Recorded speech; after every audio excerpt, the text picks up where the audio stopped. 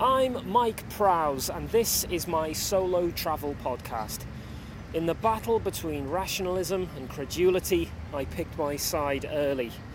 In play school, I demanded to see Father Christmas's passport, and at Halloween, I refused to wear the ghost costume my parents had bought me, preferring to bob for apples dressed as the then president of the British Science Association, Sir Walter Bodmer.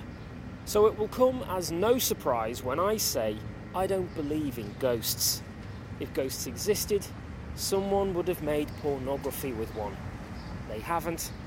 I've checked.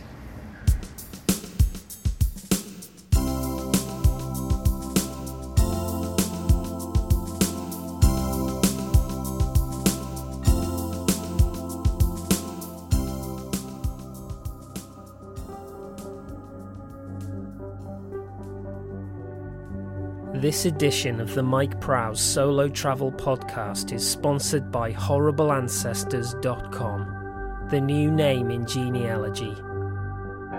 Rachel in Putney said, "Thanks to HorribleAncestors.com, I found out my great-great-great-grandmother poisoned her entire family in a Birmingham tenement. Now I'm scared I might do the same."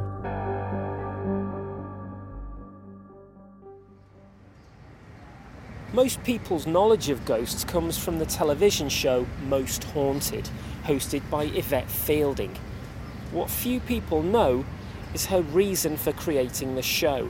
Now, Yvette and I go way back. We had a drink last week, and she told me an interesting story. During a day's drinking in a Reading bar, not far from here in the late 90s, she lost her handbag. Now, perhaps Yvette was going through a rough patch, but she concluded it must have been taken by a ghost. On waking the following afternoon, she decided to hunt down the phantom and retrieve her handbag.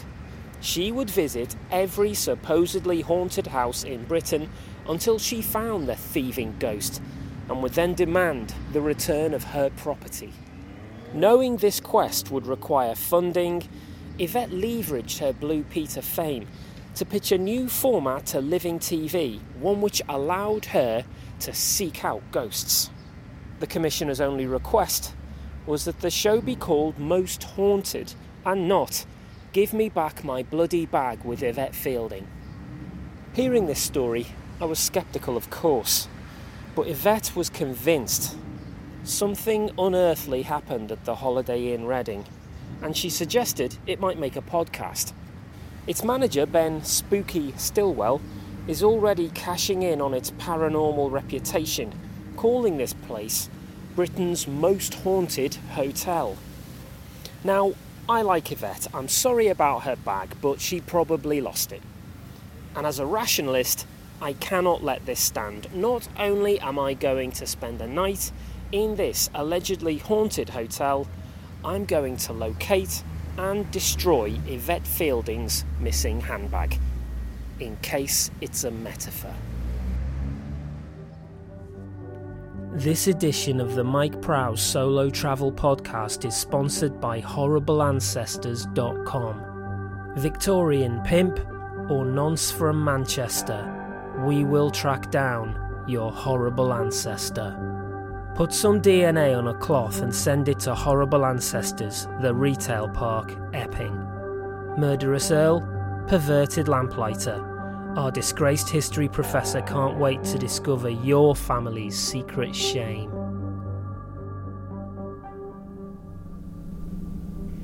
I'm just unpacking and looking around the room. There's not much to distinguish it from any other Holiday Inn, apart from some of the fittings, which I assume are the work of Ben Spooky Stillwell. Gravestone toilet seat, human femur light fitting, fake blood all over the Teasmade. Yep, there we have it, an English Heritage blue plaque. Let's have a look. In this room, a ghost nicked Yvette Fielding's bag. Now, I have passing knowledge of the English Heritage blue plaque system. The phrasing is, of course, unusual, but I can also see the spacing between the Y and the V of Yvette is not the usual 9mm. Ben has foolishly opted for a sans serif font, and most tellingly, the plaque itself is a frisbee. I think I'd like to have a chat with this Ben Stillwell. I've not been this unimpressed since that stopover I had in Harare. My suitcase was not only lost, but Ryanair flatly denied that I had ever even owned one. And after 2 hours of phone calls and a 3,000-word text message, I proved that...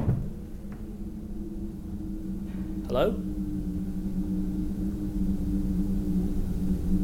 I was aware of a presence in the room.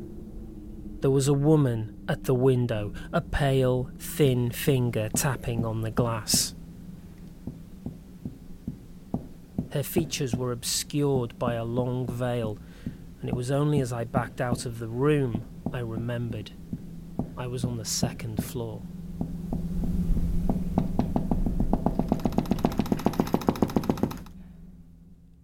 Slightly disturbed, I spent the evening researching the manager Ben Stillwell and his wife Linda. They had met studying psychology in Bristol. He wrote his thesis on the paranormal and gullibility, and after a conviction for fraud, the pair moved to Hollywood and worked for a time as special effects supervisors. So nothing suspicious.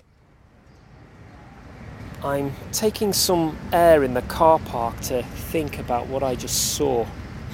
In recent years, the advent of big data has had quite an effect on the search for evidence of ghosts. Deep analysis of datasets tells us that 90% of people who claim to have seen the ghost of a loved one see it within 8 hours of the funeral, and 92% of funeral buffets feature satay chicken sticks. Number-crunching supercomputers have linked these two facts and found that one ingredient common to all supermarket satay chicken sticks is prosamine, which when combined with the heightened stress hormones experienced in the aftermath of a bereavement can form a mild hallucinogen. Of course, there are people who say you can use endless correlations thrown up by big data to prove anything. But can it be a coincidence that 75% of people who think that buy supermarket own brand toothpaste? Yes.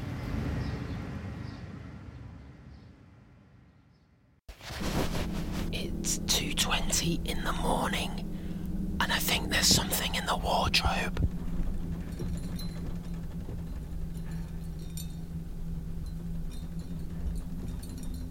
Slowly I got up from the bed and made my way to where the sound seemed to be coming from.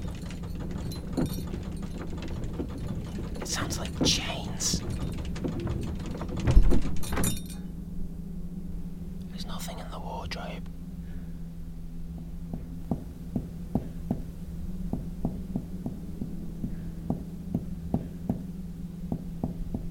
I'm gonna check the curtains. There was no one there.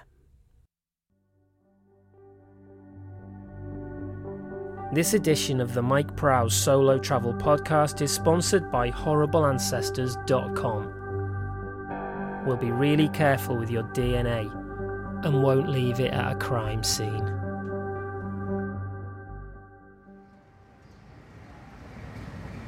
It's early evening of my second day at the hotel, and I'm sitting out on the hotel terrace.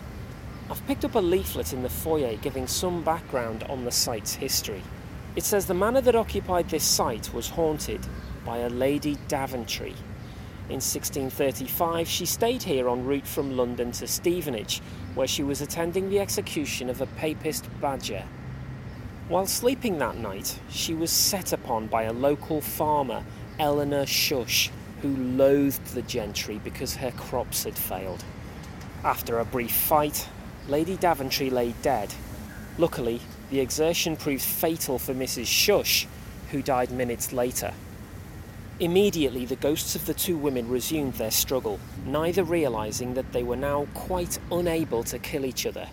For decades they fought, until the ghost of Eleanor Shush reportedly got a bit bored of the whole thing and disappeared. The leaflet says that to this day, Lady Daventry can be seen, thirsty for revenge, appearing at windows, hunting for the ghost of Mrs. Shush, desperate to continue their posthumous punch-up. According to this leaflet, parish records relate that in 1932 a delivery man was accosted by Lady Daventry by the lake. She howled that in her spectral form she had nowhere to carry a weapon, and that she wanted to take this bitch out once and for all. Now I question the language there, but the implication seems to be that the ghost of Lady Daventry might be quite tempted to steal a handbag.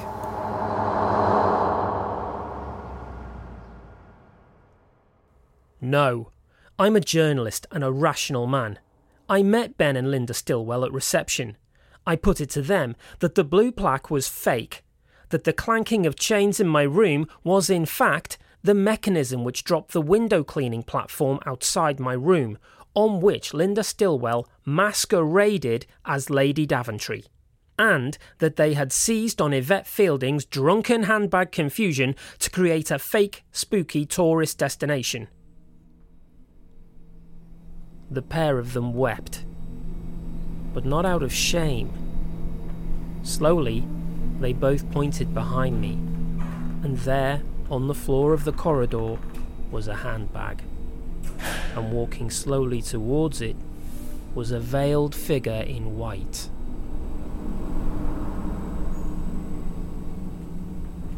I said at the start of this programme that I was a rational man. Rather than shrink from the sight, I ran towards it and grabbed the bag from the floor. "Who are you?" I asked the ghostly woman. Tearing back the veil, it said, "I am Yvette Fielding. Now give me back my bloody bag." The ineradicable feeling of doom and evil I experienced in the lobby was not supernatural. The sense of dread simply emanated from the Stillwells' fear of being effectively enslaved by Yvette Fielding. The bag was never lost. In a bid to create a lucrative most haunted tourist attraction, she had concocted the whole thing, bullying the Stillwells into submission, taking over their hotel, and forcing them to play along with her ghostly bag theft scam, and using me to drum up publicity. As she fled, I shouted after her that she was simply the most shameful Blue Peter presenter ever. Worse than the one who did coke. This edition of the Mike Prowse Solo Travel Podcast is sponsored by HorribleAncestors.com. Full refund if it turns out it's Hitler.